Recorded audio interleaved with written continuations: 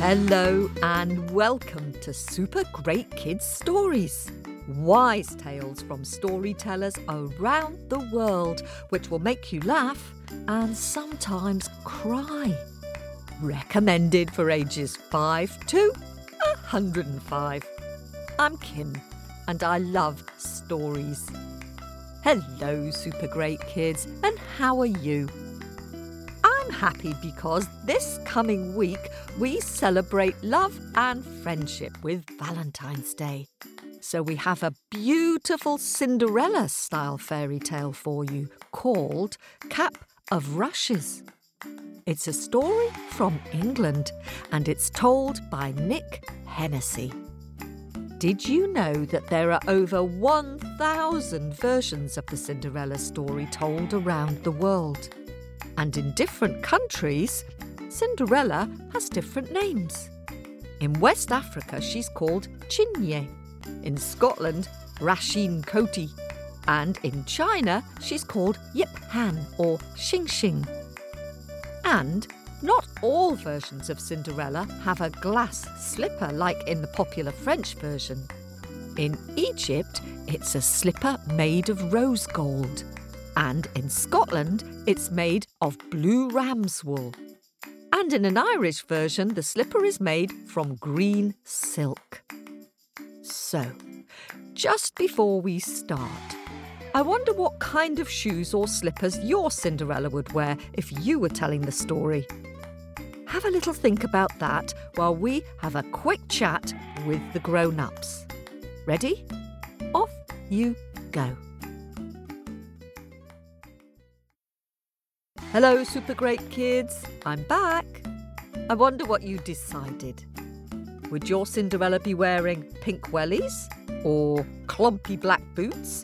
Or maybe she wouldn't use a slipper at all. Maybe it's something else that she loses. I wonder if you can help me by being a story detective. Listen to this week's story and see if you can figure out what object helps the prince to find his princess. Are you sitting comfortably? Am I sitting comfortably? Then let's give a warm welcome to storyteller and musician Nick Hennessy.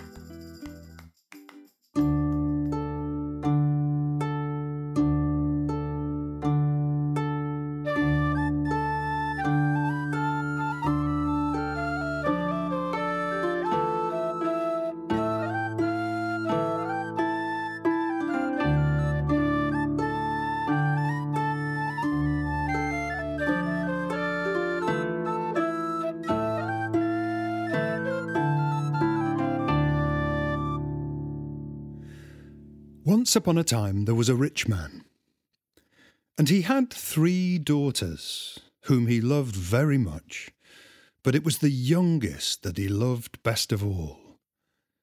And because he loved her best of all, he gave her 3 dresses.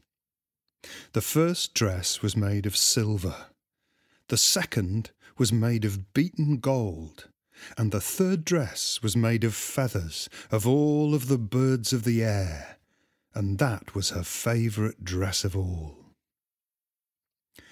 Now each day when the rich man returned home, he would go down into the cellar, and taking out a ring of keys, he would unlock a great door into a room in which he kept all of his wealth. And each day he would sit and count it all out, count it until it stood around him like pillars of gold. But one day he got to thinking, I know how rich I am, but how much am I loved? So he called his daughters before him and asked, I love you all very much, but tell me, how much do you love me? He turned to the eldest daughter. Why, father, I love you more than all the gold in the world. Well, he was pleased with that, so he turned to the second daughter. Why, father, I love you more than all the silver in the world. Well, he was pleased with that, so he turned to the youngest daughter the one with the dresses. "Tell me, child," he said, "how much do you love me?" The youngest daughter was silent. She loved her father very much, more than anything. But how could she find the words, the right words, to tell how very much she loved him? The father grew impatient. "Come on, girl, tell me. How much do you love me?" "Father," she said, "I love you more than meat loves salt." When he heard that, the father flew into a rage. "Meat? Salt?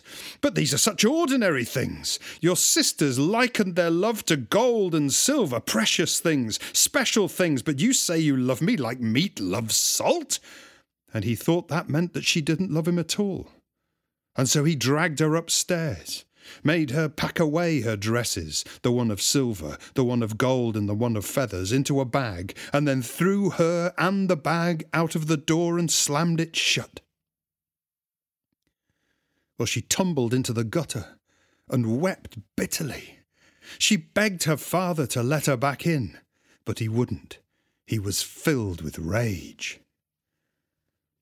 Soon she realized there was nothing left for her there, so she got up, picked up the bag, and turning her back on the house and her family, she set out on the road.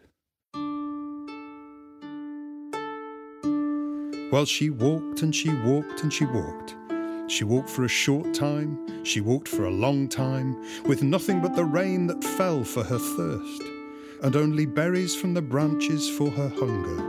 She walked and walked and walked, she walked for a long time, she walked for a longer time, she walked until her clothes turned to rags, walked until her shoes wore through and her feet grew blistered and sore from the road. Then one day she came by a little stream, gentle and crystal clear. She sat down on the bank to rest, weary from the walking, and leaned over to drink, to cup the fresh water in her hands. But then she saw her own reflection. She saw her clothes all turned to rags, and she saw what she had become. Where once she had so much, now she had nothing, and she wept.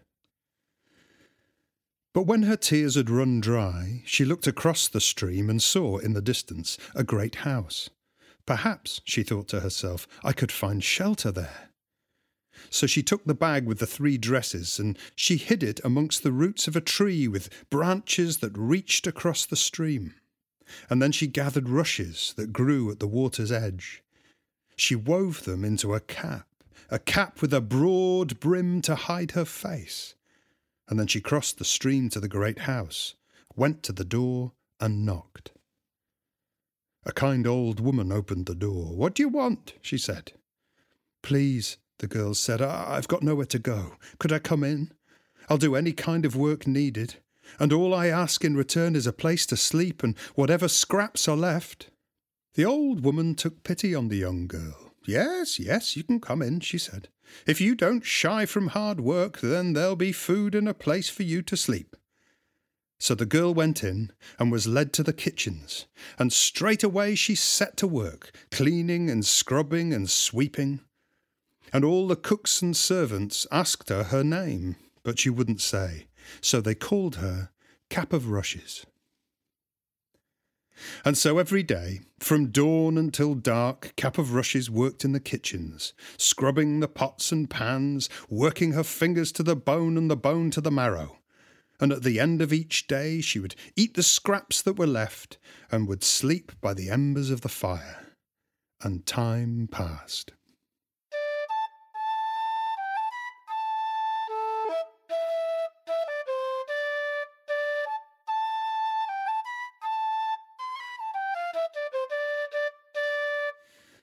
Now the lord of this house was a young man, and he liked nothing better than a feast and a dance, and so he decided to invite all of his friends to a ball.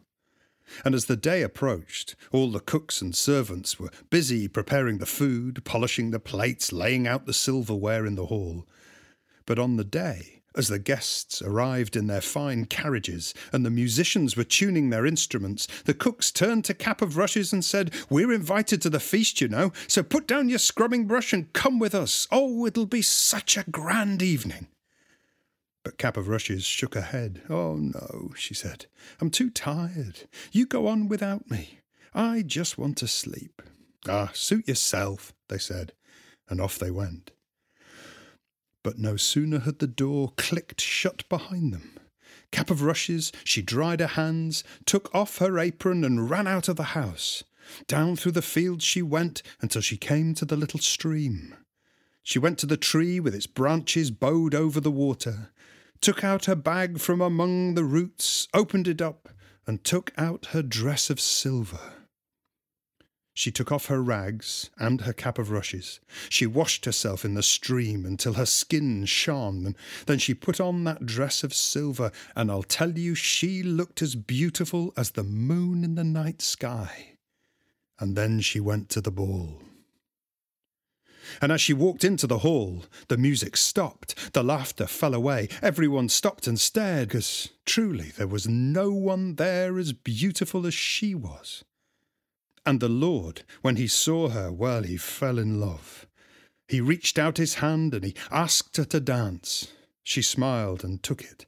And the music struck up, and round and round and round they danced, and everyone agreed there was no finer couple in all of the land. And as they danced, he asked her, "Tell me, who are your family? Where are you from?" But she pushed him away then. "Is it not enough that I am here?" she said, and with that she turned and fled. She ran out of the door, down to the little stream. She took off her dress of silver, hid it in the bag amongst the roots of the tree, put on her rags once more and her cap of rushes. She ran back to the kitchens, she lay down by the embers of the fire, and fell fast asleep.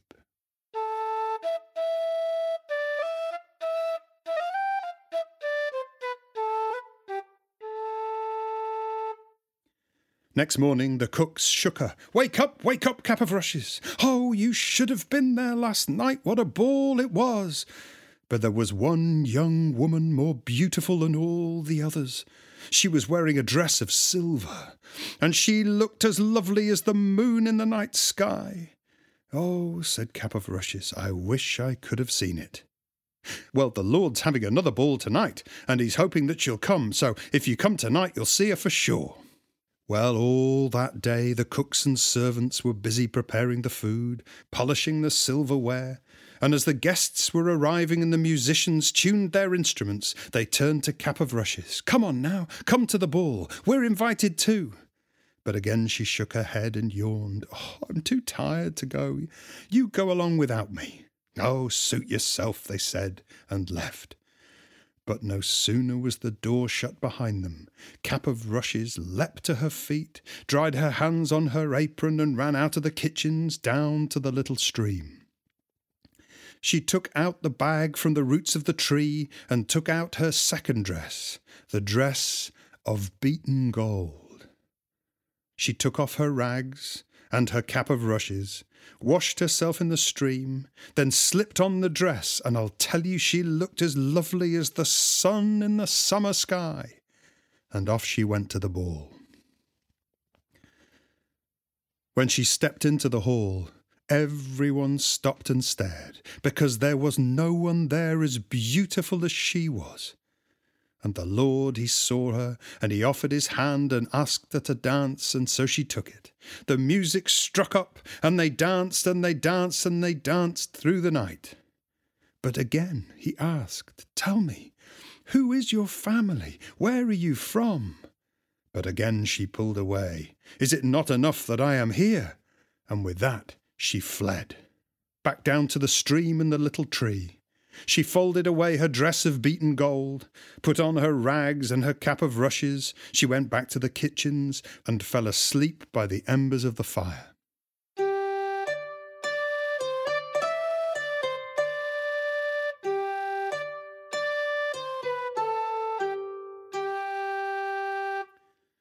Next morning, in came the cooks. Wake up, Cap of Rushes. Oh, you should have been there last night. What a ball it was. And she was there again, more beautiful than all of the others, wearing a dress of beaten gold. Oh, she looked as lovely as the sun in the summer sky.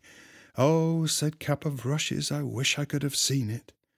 Well, the Lord's having another ball tonight, and he's hoping that she'll come, so if you come tonight, you'll see her for sure. So as for the first and second day, so too for the third. The cooks and servants were busy preparing the food and polishing the silverware, and as the guests were arriving, they turned to Cap of Rushes. Come on now, come with us to the ball. But she shook her head and yawned. Oh, I'm too tired to go, she said. You go along without me. Oh, suit yourself, but you'll miss her, they said, and left. But as soon as the door was shut behind them, Cap of Rushes was on her feet, dried her hands on her apron, ran out of the kitchens down to the little stream. She reached for the bag and took out the third dress, the dress of feathers of all of the birds of the air, and that was her favourite dress of all. She slipped off her rags and her cap of rushes, washed herself in the stream and slipped on the dress, and off she went to the ball. As she entered the hall, everyone fell silent. The music, the chatter, the laughter, everyone stopped and stared. The young lord asked for her hand.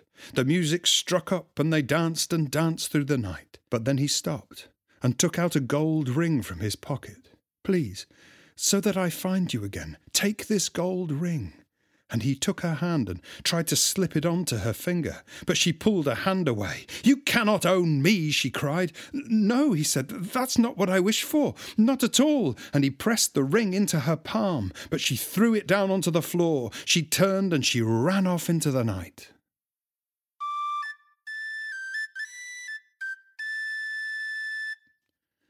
Next morning, the cooks woke her from her sleep. Oh, you should have been there.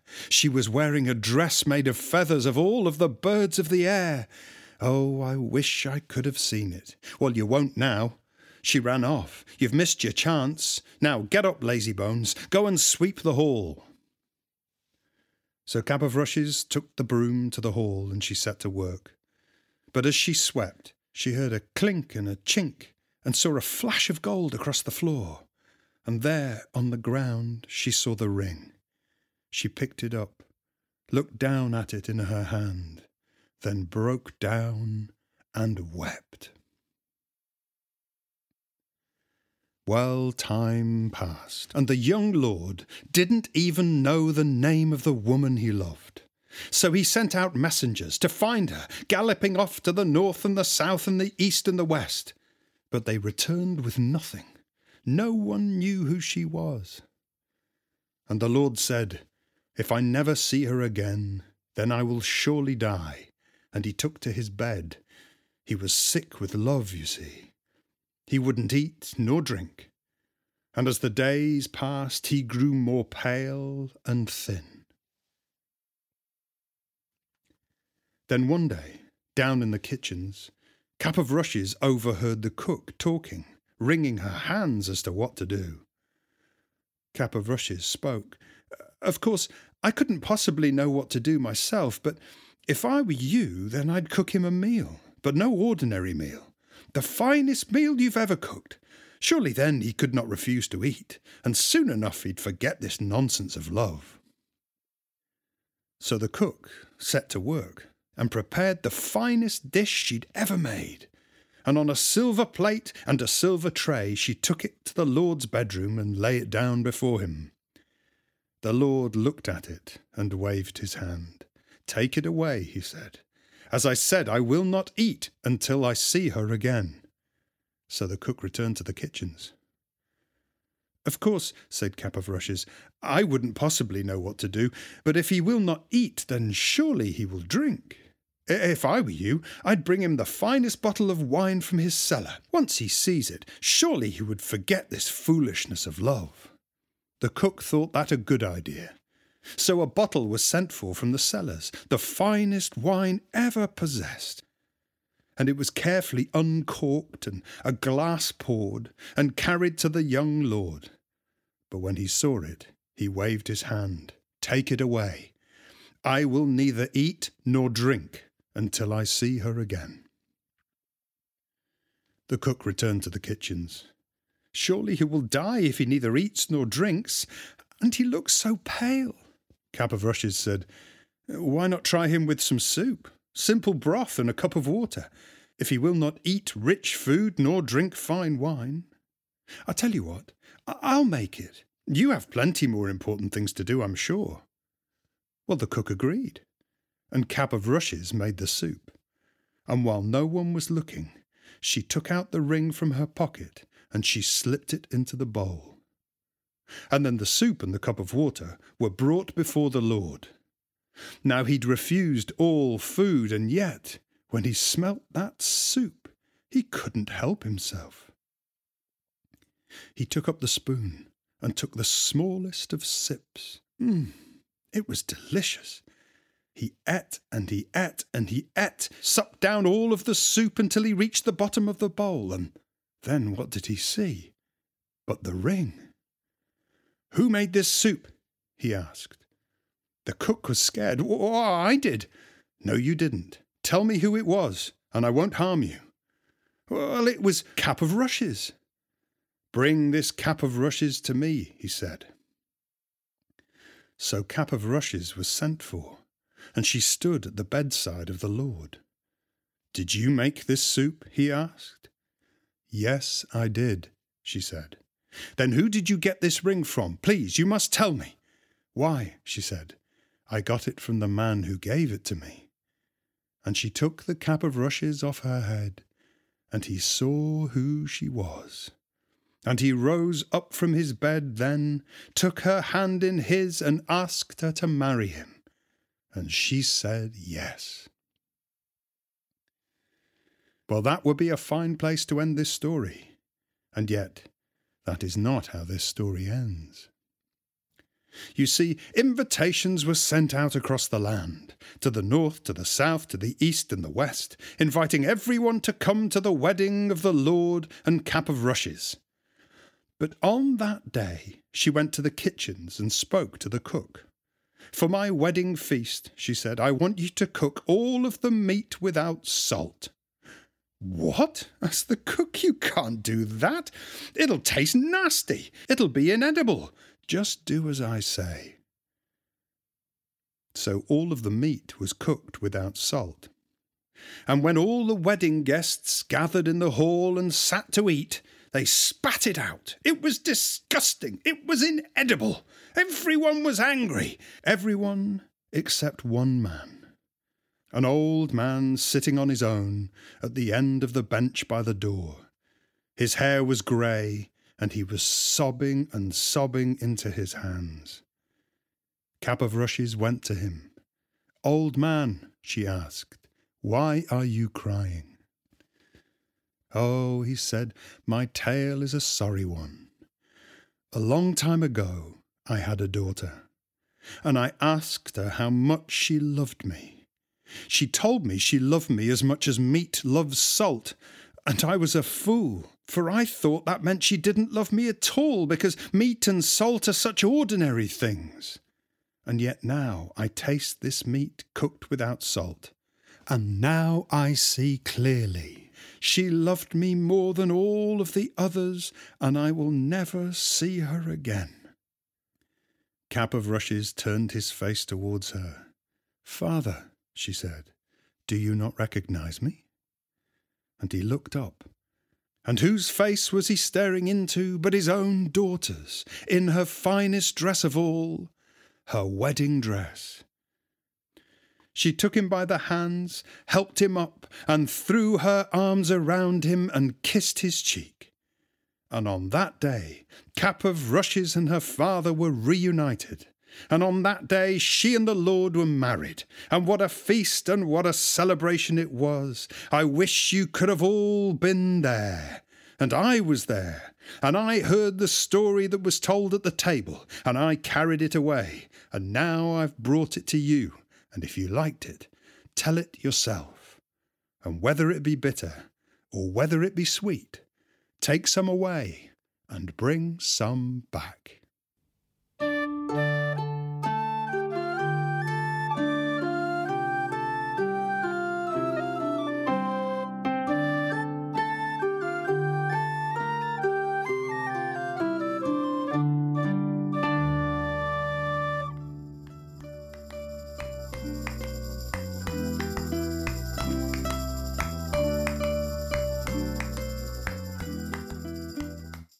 Oh, thank you very much, Nick, for sharing that story with us. Did you notice what Cap of Rush is lost instead of a slipper in this story? That's right. It was a ring. Good listening. I liked the ending where the king realises how important salt is. Did you know that a long time ago, salt used to be used instead of money?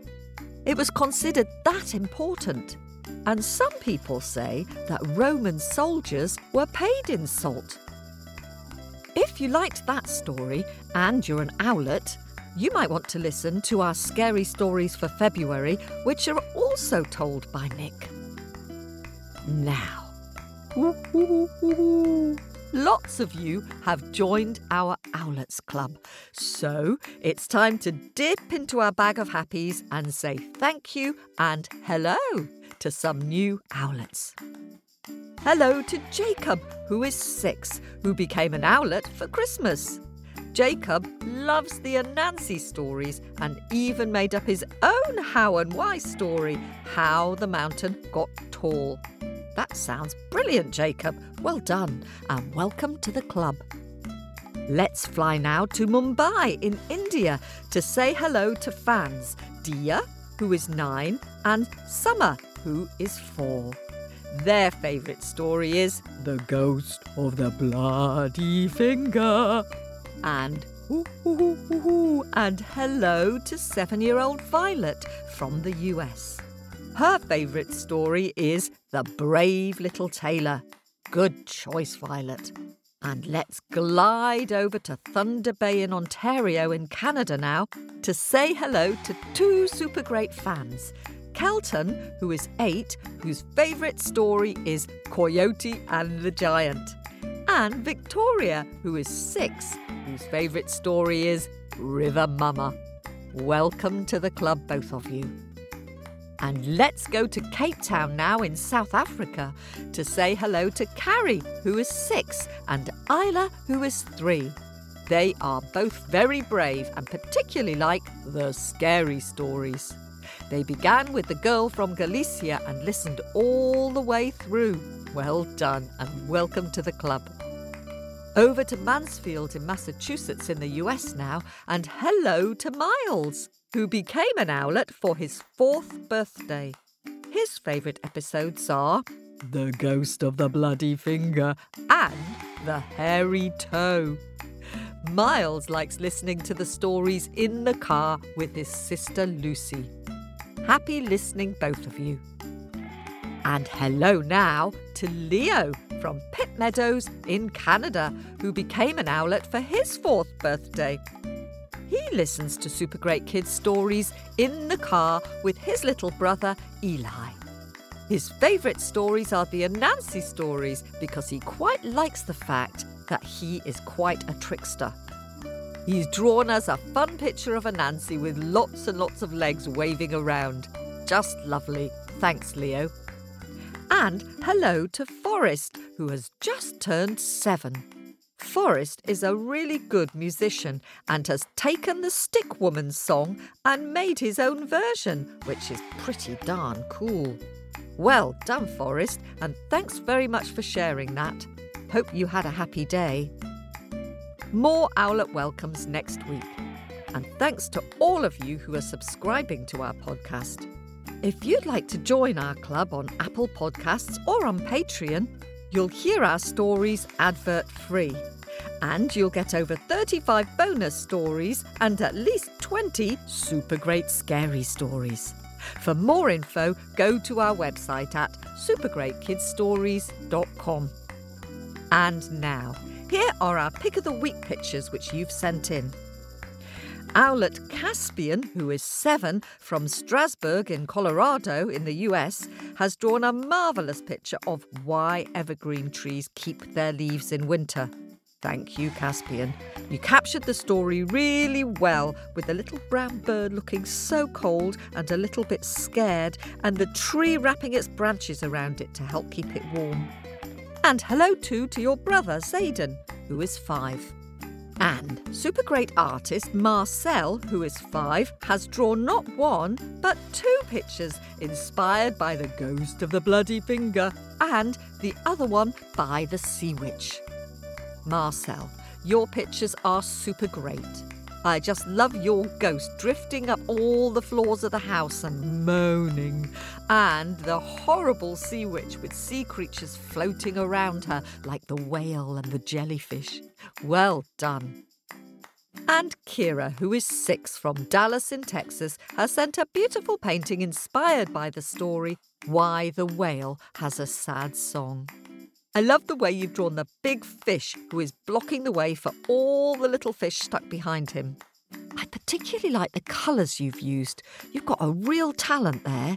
Thanks for sharing this with us, Kira. And that's it for this week. Have a happy Valentine's Day when it comes.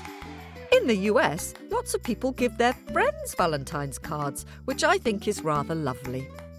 Maybe I should send cards to all my friends this year. This podcast was produced at Wardour Studios in fabulous Fitzrovia in London.